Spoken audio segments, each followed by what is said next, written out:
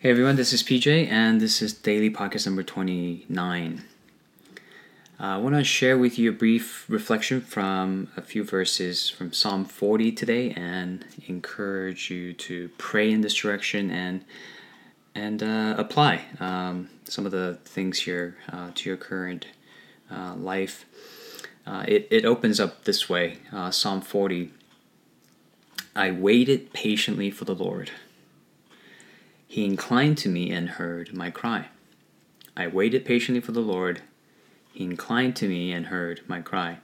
What's interesting about the Hebrew text is that it doesn't use the word patiently.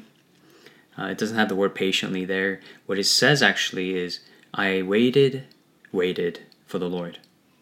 I waited for the Lord. The repetition is their form of superlative. Right? So it's I kiva for the Lord. And that is to emphasize a kind of waiting that is not idle, kind of waiting that is not aimless or purposeless, And I think a lot of times we can feel this way right now, where we are waiting very passively just for this whole thing to be over with and for our lives to get back to quote unquote normal. But that's not the kind of waiting that the psalmist is talking about here. The very intentional and purposeful waiting for the Lord.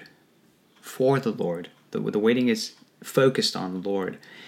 And therefore, throughout the rest of the Psalms, he talks about recounting God's wondrous deeds and thinking of God's thoughts toward us. Right? That's what the psalmist is thinking about. Your thoughts toward us, O Lord, my God. And he also goes to God's word and recounts his promises there. Behold, I have come in the scroll of the book.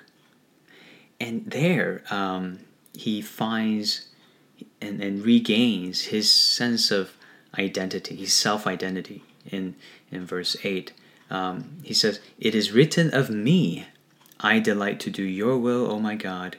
Your law is within my heart.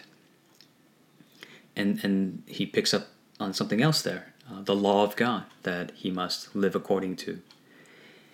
And then it becomes an invitation to step out of himself, his own individual self, things that he's been occupied just in his internal thoughts, to see himself as a member of the congregation. So he says in verse 9, I have told the glad news of deliverance in the great congregation. And at the end of verse 10 again, I have not concealed your steadfast love and your faithfulness from the great congregation. And the word congregation is the word kahal, which in the Greek is ekklesia, which is the word church. He's identifying himself now as a member of the church, worshiping with them and praising God before them. He's sharing his testimony with the church, with the assembly of God. So see how God begins to move him from a place of solitude, of individual waiting, to seeing God being there with him, inclining towards him, to inviting him into living the life within the body of Christ. There's so much going on here, so much life happening, even in this time of waiting. And this is the kind of waiting that we as God's people must engage in. Not the aimless and the passive kind of waiting, but the active and the communal kind of waiting that is filled with the Word of God, with songs of praise, and with community. And through this, we will find that there's a purpose in the waiting. God has a purpose in our waiting. It is for us to, one, identify that when we cry out to him, it's as if when we spiritually tug at this rope called prayer, there is someone alive on the other end of that, holding on to that and being drawing near to us, willingly, wantingly. And we realize this is a God who's been waiting for us to see him, identify him, and call out his name, and identify that he has always been there, and we were unaware of his presence all this time.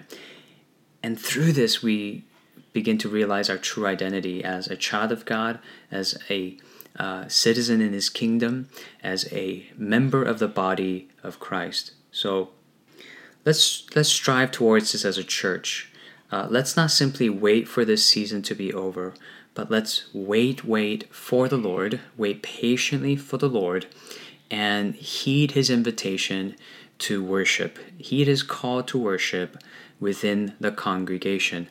And we will, as the psalmist says here, tell of God's wonderful and marvelous deeds. We will sing of his steadfast love and his faithfulness all the days of our lives, and many will see and hear and put their trust in the Lord. So through this time of waiting, through this active time of waiting, let's bring glory to our Heavenly Father. Let's make his kingdom and his righteousness more visible through us. So Father, I pray that you would bless our church, your assembly of your people, to be your children who will wait patiently for you, trusting that our Heavenly Father will incline himself toward us and hear us. He will deliver us. He will put a new song in our mouths, and that you would use us still to testify to your goodness and your faithfulness through this season. Lord, let us not waste this time of waiting, but let us wait patiently for you and use it all to your glory, we pray. In Jesus' name, amen.